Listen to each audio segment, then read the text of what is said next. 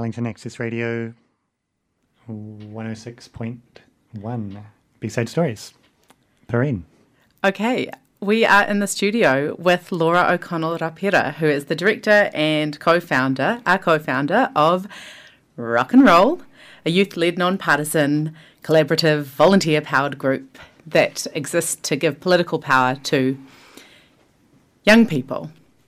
Kia ora, Laura. Kia ora. Thanks for coming in. Thanks for having me. So, big milestone this week in terms of our electoral process. Yes, it's. I think the Waitangi Tribunal report is. That's what you're talking about, right? Oh, actually, no. Oh, what are you talking about? Many. Oh, the enrolment date. Yeah. Oh, yes. Yeah. Sorry. Yeah. So this Friday, 16th of August, we're trying to get as many people to enrol as possible. It's not actually the cutoff date for the enrolment. I think it's important to communicate that nuance that you can still enrol all the way up to the election. But those people who enrol before Friday will be sent their voting papers in the mail, which just makes the process a little bit easier. So much easier. Yeah. Yes. Cool. So now that we've got that business part out of the way, everyone make sure you're enrolled by Friday if you can. Yeah.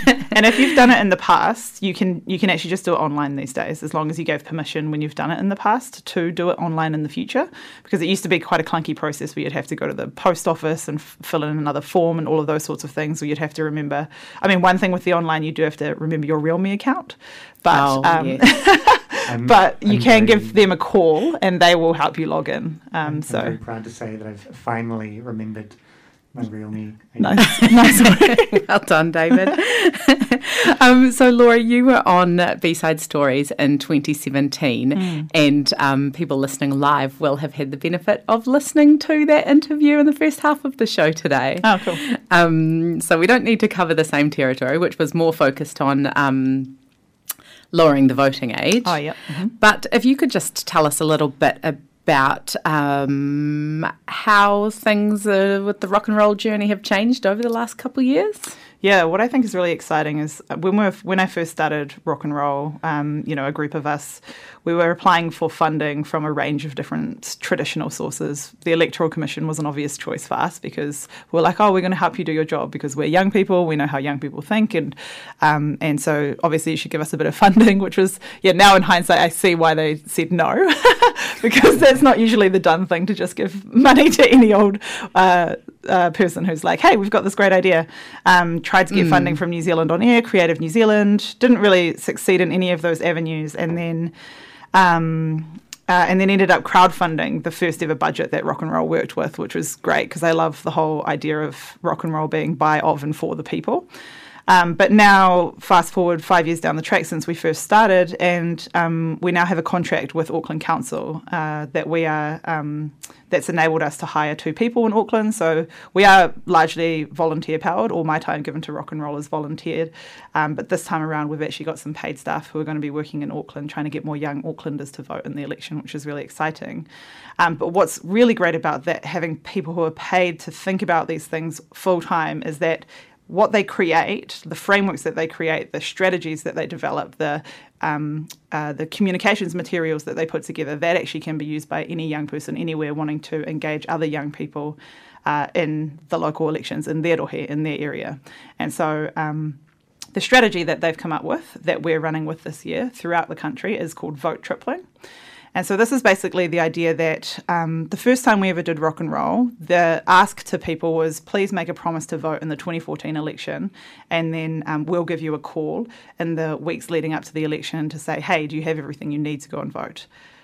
Vote tripling is the evolution of that model, and it's basically, hey, will you make a promise to vote in the election, and will you get 3 of your friends to also vote with you, and will you ask those friends to ask 3 more friends to vote as well? And so it goes 3, 3, 3, and you kind of have this exponential growth to hopefully drastically increase the number of young people that are voting. And I think that, coupled with the fact that around the country at the moment we have 60 young people at least who are standing up in their different areas all around the country to run for local council, we should see quite an increase at this election in October. Yeah, so how's the local government elections different from the general elections in terms of getting people engaged, particularly younger people? voter turnout is actually really low across all demographics in local elections, and that's for a lot of different reasons. One is that because we are less inclined to buy newspapers these days, because we get our news online, it means that advertising revenue for newspapers has gone down, which means that newsrooms have shrunk and there's less coverage of local of what's happening at the local government level. And so if we're not hearing about what's going on, it's much more difficult to engage with what's going on. The other thing is that local elections, unlike general elections, there's no centralised campaign funded by central government to engage us in the fact that it's local elections. And so it really depends council to council how much money they have and how much spare money they have to then engage people.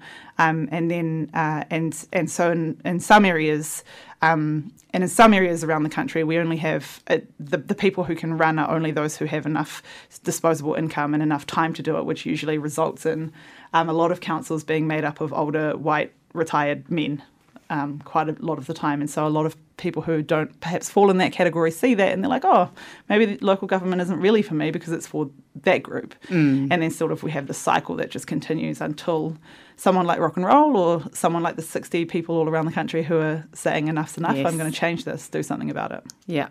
And why is it important to, what kind of change can we expect to see?